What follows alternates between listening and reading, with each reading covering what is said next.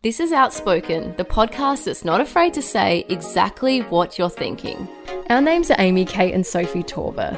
We're identical triplets, but we often don't have identical opinions, so sometimes things can get heated. Outspoken covers all things reality TV, influencers, entertainment and issues facing women. That is so fetch. Thank you. Welcome back to another episode of Outspoken. Now, I feel like I've spent the whole weekend trying to find the best Halloween costume because, Amy, you are hosting a Halloween party in a couple of weeks' time, and I feel like the competition is big. I feel like the timing is pretty dicey too because everyone knows at the moment that shipping isn't always correct. There's been so many delays on postage, so I don't know whether to risk it and actually order something or do with what I have. Yeah, well, What create do you have, a like a costume. DIY? Creating a costume is always a hard one because, let's be honest, usually they look like shit. Well, I was thinking of coming as Princess Diana. You came up with that idea, Amy, and Brandon could come as Prince Charles. And it was so cute because Mum was taking me through her wardrobe trying to find something of that vintage. But yeah, we're still on the hunt because I don't know how to do my hair as well. Well, you guys have big competition because I basically organised this. It's more of a Halloween dinner. I organised it because I wanted to dress up as someone from Money Heist because I'm so obsessed with Money Heist. And so I've got Dale the costume as a professor and I'm coming as Lisbon or Raquel. See, I thought you were going to come as Tokyo, but is it because the week's too difficult? It is. So I'm currently on the hunt for a little nose ring, like a little fake nose ring to be Raquel, because I feel like it's all in the details for these kind of costumes. See, I'm jealous because I love Money Heist and I would have loved to come as Tokyo or Nairobi with the bullet through the head, but I feel like I can't come as it now. You should have just had a Money Heist costume party instead of like doing it under the guise of Halloween. Well, you guys just come as Money Heist. Yeah, but then. there's not time to order the outfits. Why don't we have a Money Heist themed birthday party in March? We might be over it by then. No, we won't.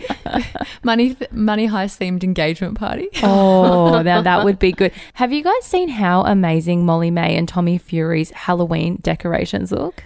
Well, they actually had a professional come in and do it, and I love that they were calling it their Halloween grotto. I feel like the word grotto is a very English term, and it's making me excited to see what they do for Christmas because I'm not really that into Halloween. I don't know. I feel like I almost want Halloween to be over so then the Christmas festivities can start. Well, the company that did their Halloween decorations was called The Christmas Company, and apparently Molly is getting them in to do their Christmas decorations because she said they are renowned for doing celebrities' Christmas decorations. And I just feel like I would love to be so rich that I could get a company in to do my Christmas decorations. That would be the ultimate dream.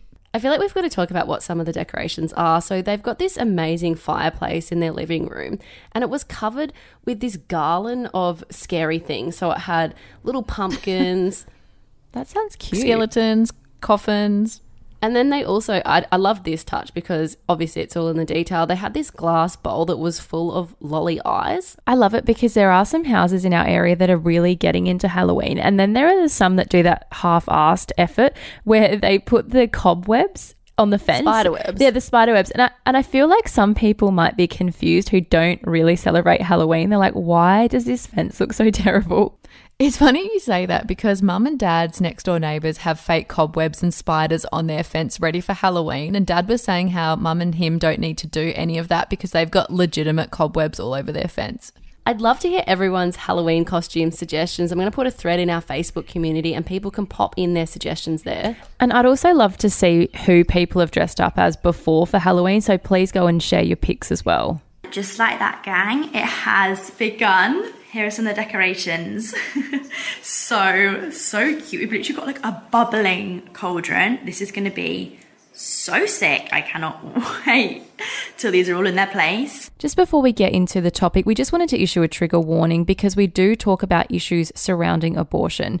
After months of speculation, Sarah's Day revealed the heartbreaking news that her unborn son has some unforeseen health issues. The YouTuber and her husband Kurt Tills opened up about the news in a 17-minute YouTube video on Thursday. Sophie, can you tell us about the video? As you said, Amy, this video was incredibly heartbreaking and difficult to watch, and I really feel for Sarah and Kurt. Sarah explained in the video that at the 10-week mark, she got an NIPT scan and blood examination. So for those who don't know, NIPT stands for non-invasive prenatal testing, and it screens for the most common chromosomal abnormalities that can affect a baby's future health. So following on from that test, Sarah received the news that sadly her baby had what she described as some unforeseen health issues that you wouldn't expect a baby to have. She added that it had nothing to do with her and Kurt, and that it was a case of the luck of the draw. So she explained that her and Kurt didn't want to disclose what the health issue is, as they don't want it to define their son. She also disclosed that she had to wait for 2.5 weeks to have further testing to find out more about the health concern. So following on from that test, she said she was told by the doctor to terminate the pregnancy for her own well-being and also for the well-being of the child.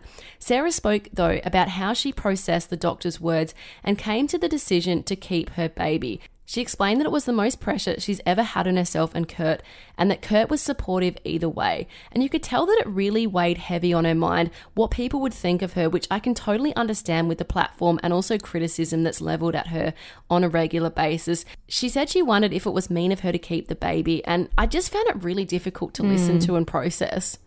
So Sarah finished the video by saying that she was now at peace with her decision, and she's been working with a team of doctors who specialise in the baby's health condition. She also said that praying, reading the Bible and listening to worship music has really been helping her on this journey. What I found really interesting was Sarah talking through her decision to share the news. It was clearly something really hard for her to do, and a lot of people have been questioning her need to share it at all. Sarah said she had gone back and forth in her head about making the video and considered the pros about opening up for people in similar situations to her.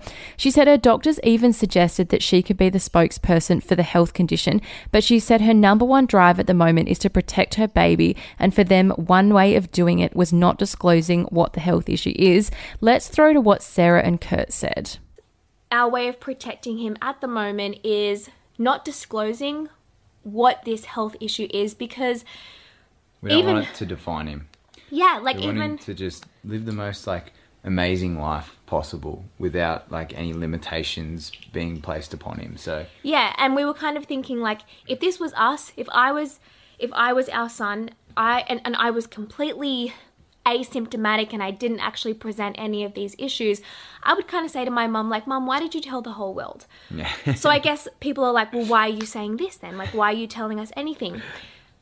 Number one, it's to open up that maybe during this pregnancy I may go through waves of not being super bubbly, or I may be extra anxious. Number two, that if our baby ever does go through differences or doesn't reach milestones, just be sensitive and compassionate to him, because people are intense on the internet. They're already intense to Foxy, and and Foxy's a weapon. I don't know. In the moment, honestly, this is what feels right for us, and I think this is the right thing to do. And I've talked to obviously my parents and my sisters and my friends, and I'm how much do I disclose? How little do I disclose? And I've gone through days of saying I'm not going to say anything. And not to mention, this is what we know. This is what our family dynamic is. It's YouTubing. It's talking to you at home. So yeah. The need for Sarah and Kurt to come out and share this announcement really got us thinking about family vlogging and the impact it is having on the children involved as well as the parents. And while the name is pretty straightforward, essentially family vlogging is content creation centered around the day-to-day life of families. And it can be a very lucrative business, with people making a serious living from family YouTube channels. Now, content on family vlogging channels can really be about anything the family likes, from family vacations to cleaning kitchen cupboards to documenting a child's milestones. And to me, I've noticed that family vlogging usually has a big aspirational element to the content creation. And I feel like this is a part of how content creators build an audience by presenting the kind of lifestyle that people really want to have and be living. So this means that parents on family YouTube channels normally present themselves as inspirational parents. So some normal traits that you see on parents on family YouTube channels includes being fit and healthy, being attractive, fun and caring, and of course being humble and relatable. Also, one big part of having the perfect YouTube family is having kids that are cute, fun, and happy to be on camera. So at the end of the day, I really feel like family vlogging is the ultimate family business for those who want to get paid for raising their child.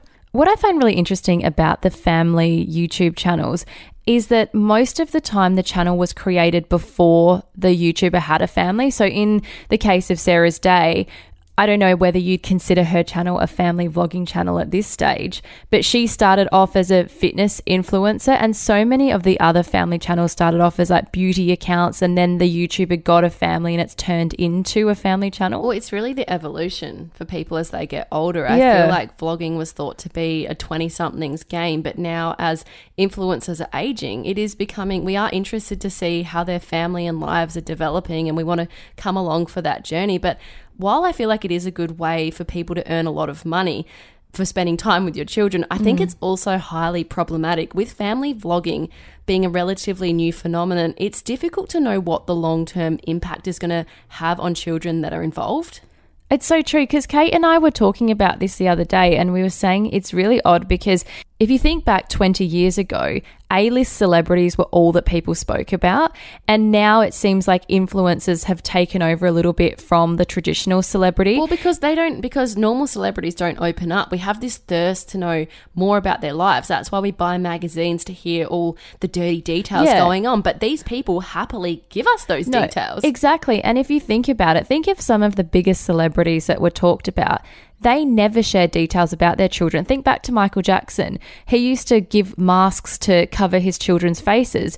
And most traditional celebrities don't have a desire to share about their children, but that's because they have a skill. So, you know, there's actresses and singers, and we follow them and like them because of this skill they have. But now we've got this new age of celebrity, and they're YouTubers, and their talent is sharing or oversharing information about their life. Their life is their commodity. Exactly. Yeah, but it's kind of similar to what we saw with the Kardashians, because they were they're celebrities, but they've also got a reality TV show. So they've got a toe in both camps of being an A-lister, but then also monetizing their milestones in their life. And you saw how Kourtney decided to, she shared everything. She shared herself pulling her first son Mason out when she was giving birth to him. But then you saw how Kim wanted to keep, I think it was really coming from Kanye, wanted to keep her family, her kids private, and they didn't show their faces for a long time. I do think it's interesting because, as you said, family vlogging can turn very problematic. And I think that turn happens when the parents turn their family lifestyle into a brand and into content, and instead of actually documenting the things that they normally do, they start to sort of play up to the camera, and when that happens, children's looks and the way they behave become a part of business, and it's no longer family life, but you start to think about the audience that you're presenting your family life to. Well, also, followers start comparing their own child to the children that they're seeing on YouTube. So, for instance, going back to Sarah's Day, there has been a lot of unfair criticism over Fox and what stages he's up to. It's even happened with Sky Wheatley's son, Forrest. And mothers at home are comparing, does my child meet up to theirs? Is their child lacking behind? And I think that comparison can become really dangerous and unhelpful. Do you think somebody like Sarah's Day, though, could have kept her child offline? Because they share so much information about themselves. Could they do what Kim and Kanye did and try and keep their children out of the spotlight? Or do you think that would just ruin their YouTube career? Well, I obviously think that it would be really hard for someone like Sarah's Day, who before she had Fox was sharing vlogs every 3 days. And of course, the content, yes, it had a fitness element to it, but it was very much a lifestyle channel where she shared her life. And I think as you progress your YouTube channel, there is a bigger desire for audiences to find out more about your personal life. And of course, a big part of that is sharing about pregnancy. And as we've said, family vlogging channels are massive. They get millions of followers. And I think a part of it is because there are people like us who don't have children that are watching thinking, oh, okay, let me get an insight into what it's like. And then there are also families that want to be like, is what I'm doing normal? Like, how do other people do it? It's a real fly on the wall moment. And I can see why people get sucked into watching it. But back to your question about whether she could have kept him offline, I don't think she could have kept her channel authentic without sharing about her children. Yeah, but that being said, I think that you can share about your child, but you can also not go into the detail that some of these influencers and vloggers choose to go into. For instance, I think there's some things that are just out of bounds. For instance, for me, if I have a child one day and I choose to share about them on my own personal Instagram account for my friends to see, I'm not going to be sharing the tantrums they have, because I don't think that child, it's fair to that child to do. Yeah, and a lot of the videos center around potty training kids and all of those kind or of kids milestones. in the bath. Like, for me, that's a big no-go. Well, it's really milestones and how the parents are teaching their children how to do certain things.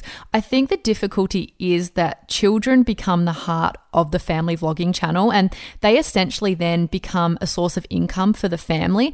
And ultimately, this places a massive burden on children. And I think with so much of a child's life being shared for likes and being monetized, it's surely going to have a big effect on a child's sense of self, because while parents may stop their children from reading the comment section, and I really hope they do, kids are very aware of when they're being filmed, and they are known to behave more self-consciously when they are on camera. So if there is a camera around all the time and children are constantly being filmed, they do start to consider how people are perceiving them. And this increased self-consciousness can actually lead to issues with body image, an unhealthy need for validation, and for children to suffer from anxiety. And I think this is such a really hard pill to swallow, because at the end of the day, these kids don't consent to being on the YouTube channel. Some of them are filmed being born. I mean, can you believe that these children, I mean, we're talking previously about Sarah's Day, whose child is still unborn, and it's a topic for discussion. It's crazy. As you touched on, Kate, I think that consent is one of the biggest issues surrounding family vlogging channels. And while parents may say that their child loves being on the channel and loves being on camera, there is this real sense of imbalance of power that exists between the adult and the child. And it's clear that children often respect those in a position of authority, particularly parents. So they will just listen to what their parent says and do what they say and be in the channel. And they have no idea at the age of 1 that there's going to be this permanent record of all their embarrassing moments on the internet. Like, can you imagine how mortifying it would be having all of your potty training moments or tantrums on the internet forever? I just personally think it's really unfair to share each child's steps of development to complete strangers on the internet, to be discussed and compared. Because as you said, Sophie, there are so many cases where people are discussing the development of YouTubers' children. And while, yeah, it seems a bit gross to be doing that, it's human nature to compare. And if it's being put out on YouTube, you're going to watch it and start talking about it. But there's also the bigger issue of predators online, which I think is too big of an issue for us to go into on here. But it is a clear problem with these sort of channels, particularly when people are sharing their children potty training and in the bath. Yeah, and the thing is, I feel like children have the right to the freedom of making mistakes without being judged or without it being commented on, and to have it out there in the world forever, it just doesn't sit well with me. Well, psychologists have recently discovered that family vlogging can actually affect the parents' decision-making when it comes to their family, which I found super interesting. So it often starts off with small decisions. So perhaps a parent will decide to take their child to the beach because they know how good it will look in a vlog.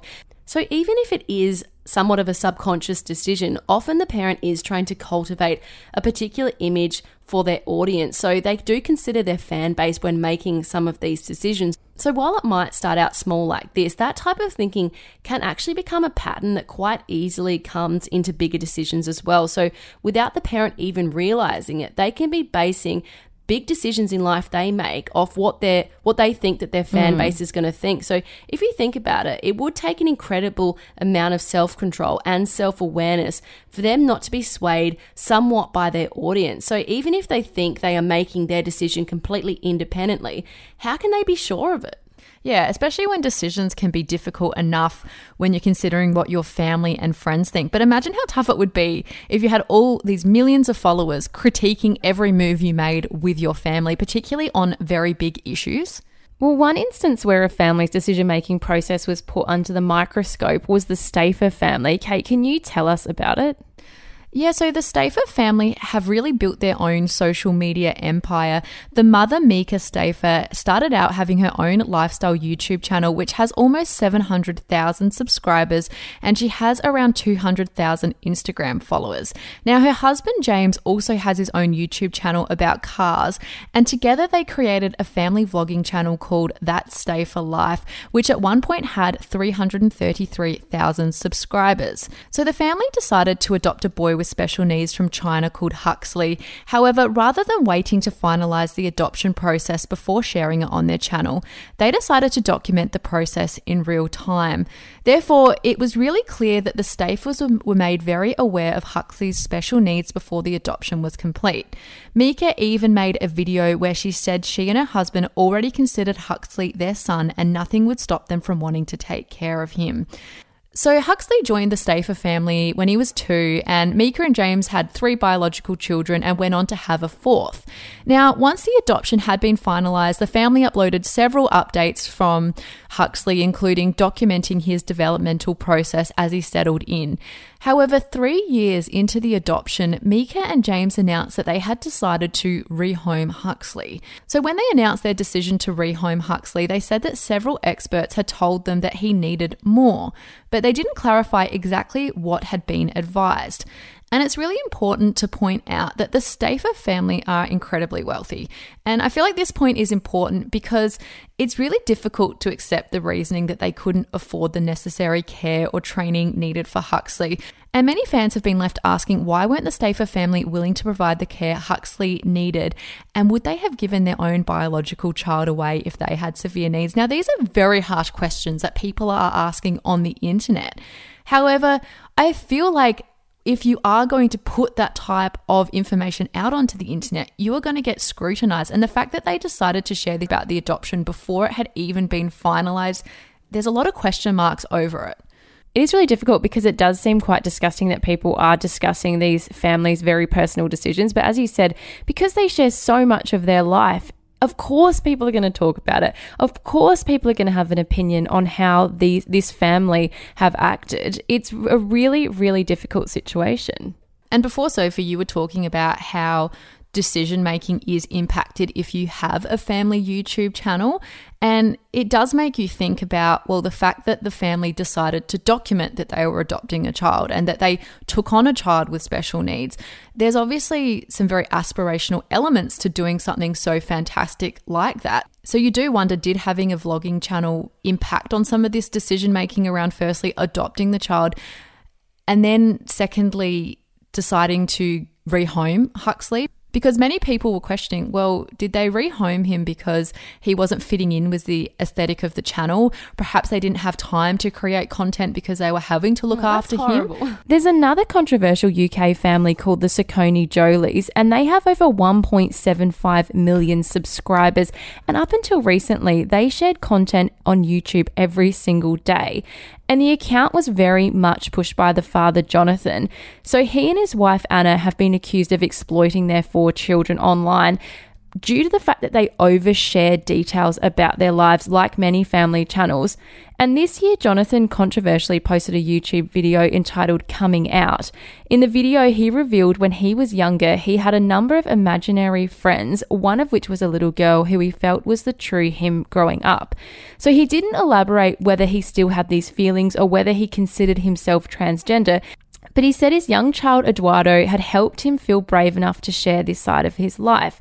So Jonathan and his wife have publicly spoken about how their son, Eduardo, has a more feminine side and enjoys wearing dresses. And this has been very much publicized on the family's YouTube account, as well as the family's Instagram. So they show photos of Eduardo in a dress, and even a school uniform, which clearly identifies what school he goes to. So at the end of this video where Jonathan explained that he had feelings of being trapped in a different body, he promoted a book he had written talking about his childhood experience, and a lot of people online took offense to this and accused him of profiteering off a quote trendy topic.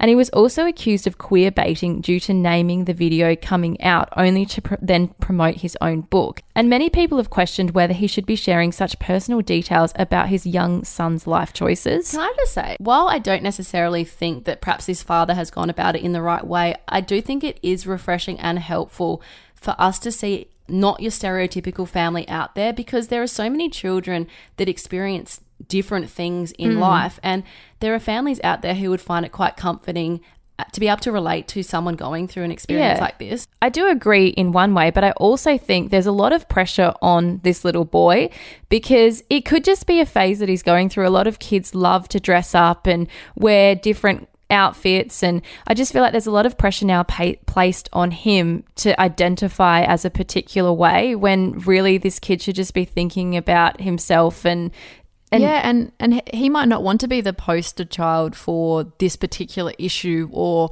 want this information out about him for people to talk about. I think it's interesting because we've spoken a lot about how children are impacted by family vlogging, but there are also implications for parents. So there was one YouTuber called Daddy05, and his real name is Mick and his wife is Heather, and they have 5 children together. And they started off this prank YouTube channel, and in the end, it really became a channel where the parents were emotionally and physically abusing their children in the guise of humor. It was really disgusting. There was one prank where the father poured this ink on the ground in the son's bedroom, and it was actually ink that would evaporate, and so it wouldn't actually stain.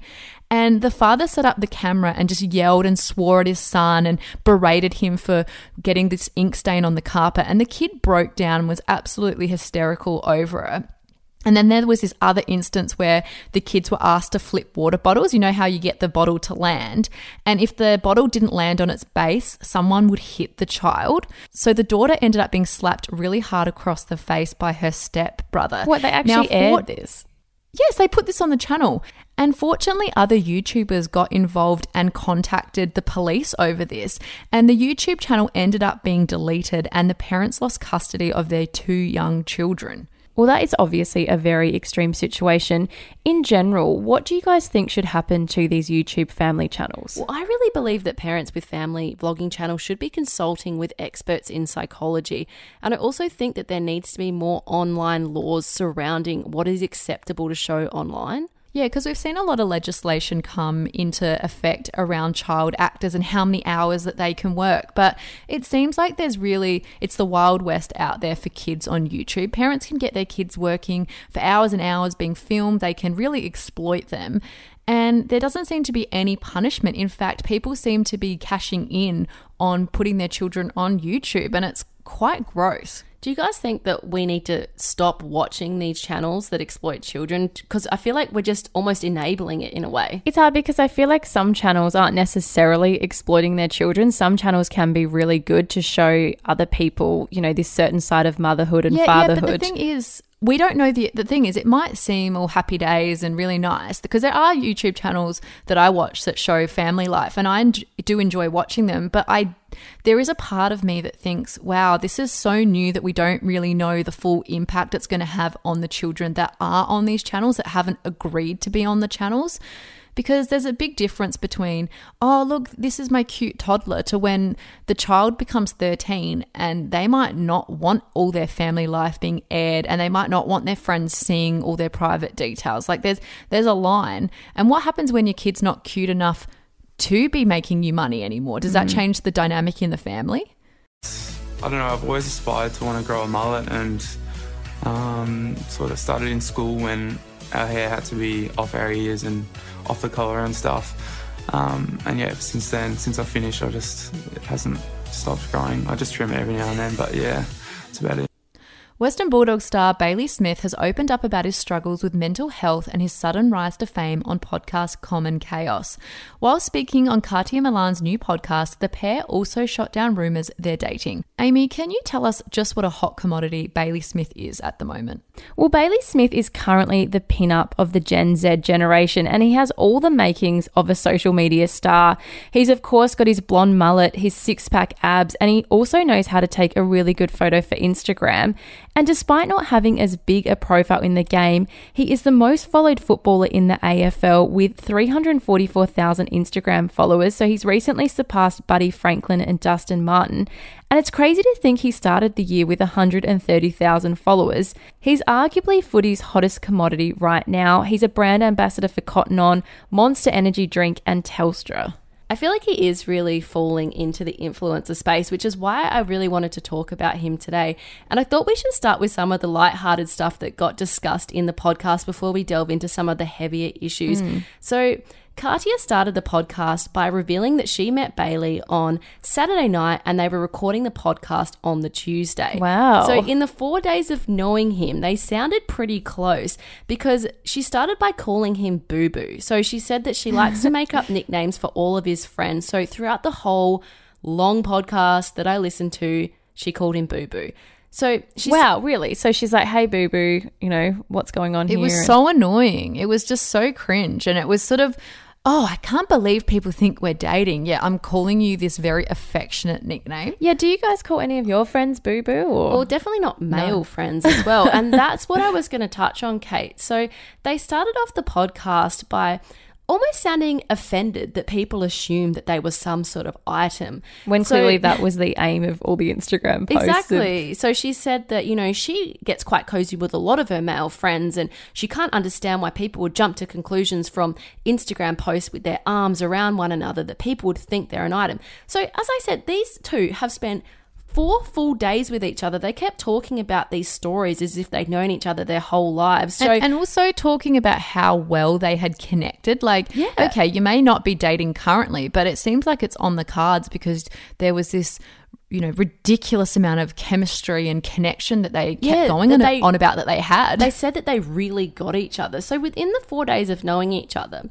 from the stories they told in the podcast, Katia has already been to the shops styling him with what sort of clothes that she likes. They'd been to the markets where she discussed in details what she wants for her soulmate.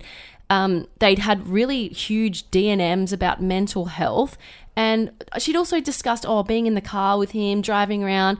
Anyway, so meeting each other's friends. It's clear that these two, despite saying that there's nothing going on, that they're on the path to becoming something. Because I'm sorry, she also said how beautiful he was. Well, what a gorgeous man he was. The thing is, I mean, that's great. Like, if they are beginning to date, good on them. They sound like they'd be quite good together. But I don't understand this whole, you know, shock that people are going to think that they're an item. Well, he did reiterate again that they were his big sisters and that they were kind of his tour guides, because he also said that he plans after football to relocate to Brisbane, and he had a discussion with Katia that he would like to have his children grow up in Brisbane and go to primary school there and then move them back to Melbourne to do high school. So, I mean, they're all very strange conversations to be having with someone you've just met.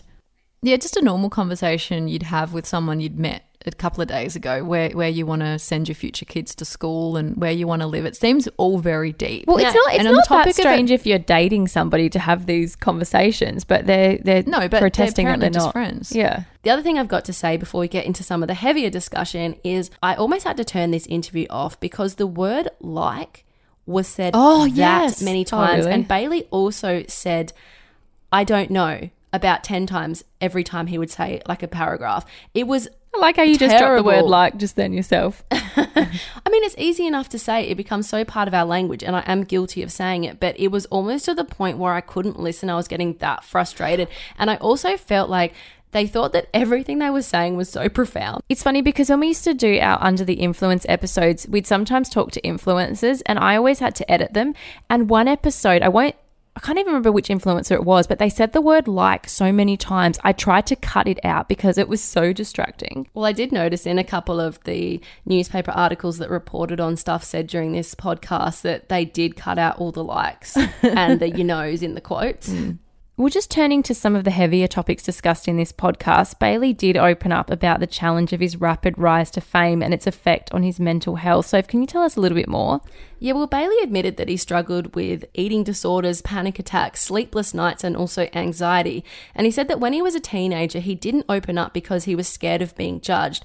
And he said that it was refreshing meeting the girls because they made him feel less alone. He said there's so many people around you and wanting this and that from you. It's so easy to feel empty inside, as dark as that sounds. And I think it was so refreshing to hear a young man with so much influence being so open about his emotions and also the battles he's had with mental health. And I feel like he's really showing other men that it's not weak to talk about your emotions and to get the help when you need it, because he also opened up that he is seeking help at the moment and he is on medication for his mental health. And I think it's so great the fact that he really is this number one poster boy for the AFL at the moment, considering that these are the topics that he's speaking on. It really shows this shift, I think, with Gen Z being more open to talk about mental health and accepting people that are different. I mean, he's very well known for wearing flamboyant clothes and his haircut. And I just think it is so interesting to see this shift in the AFL and the upcoming players. And I really hope this continues. And the fact that it is being so well received, he is so popular for doing so. He did also speak about feeling objectified online by men and women. And this came off the back of a nude photo drama which happened on grand final day. I didn't actually realize it was on grand final day. Wow. And I just can't imagine how off-putting this would have been, because he plays for the Western Bulldogs, who were, of course, in the grand final. How tough would it be with all of this going on behind the scenes and you're trying to concentrate and put your energy into the biggest game of your life, especially for a person who is only 20 years old? So this is what he said about the nude photo scandal. There was a fake nude that got shared around Australia let's of address me. this. Can we address that? I addressed it and I put the actual photo on my thingo. So I was playing, this was like the day of the grand final. It's like biggest game of my life. And I get showed this photo by the boys and like everyone's like sort of whispering like at breakfast. Before you were playing? Yeah. And I'm They like, think it was real? no, they sort of knew it was Photoshop. They've probably seen, they've seen it all. No, they know how it hangs. And this one, right? No, actually though. They do. We're in the you don't understand footy clubs. And this one was very much to, it was weird. You have to see the photo. Just moving on from there, Bailey also talked about the craziest DM he received. Yeah, he said that he has stopped reading his DMs now, but he did receive a message from a man who offered to send him $50,000 to sleep with him. This reminds me of all the messages from creepy people that the female influencers get about wanting to have their foot photos and everything. So after this interview came out with Bailey Smith, news broke that he had been allegedly involved in an assault. So he has been accused of shoving someone outside a Gold Coast night spot on October 4. And this news, I think, was quite a shock for a lot of people because he has been so open about his mental health. And I feel like we've got a really good impression of this really nice guy and what he's about. And then this news keeps coming out that kind of conflicts that character. I mean, of course, we saw him out at a nightclub after the Bulldogs lost the grand final and he and his mates were all screaming and talking about rooting girls. And it just seems like that there is this very stereotypical opinion of him that the mainstream media are putting out, but he seems to be combating that by doing these podcast interviews. Yeah, well, I mean, in his defense, I suppose we don't know what actually went on because, as we're saying, he is a hot commodity at the moment. Obviously, the newspaper and online publications get clicks whenever he's mentioned in anything. A huge footy brawl outside a nightclub is going to get attention online. And the fact that the Bulldogs have released their own statement confirming that no further action would be taken by the club following their own investigations suggests that maybe this situation or incident has been blown out of proportions. I mean, they said a shoving incident. I don't think maybe it was that severe. Well, I guess we'll just have to wait and see what transpires in this story. Well, I think that's all we have time for today. Thank you so much for joining us for today's episode. If you have enjoyed it, could you please make sure you are subscribed to the podcast and leave us a rating if you haven't already. And if you do want to join in the conversation, head to our Facebook group, which is Outspoken, the podcast community. Make sure to put in your suggestions for our Halloween costume. It is desperate times at the moment.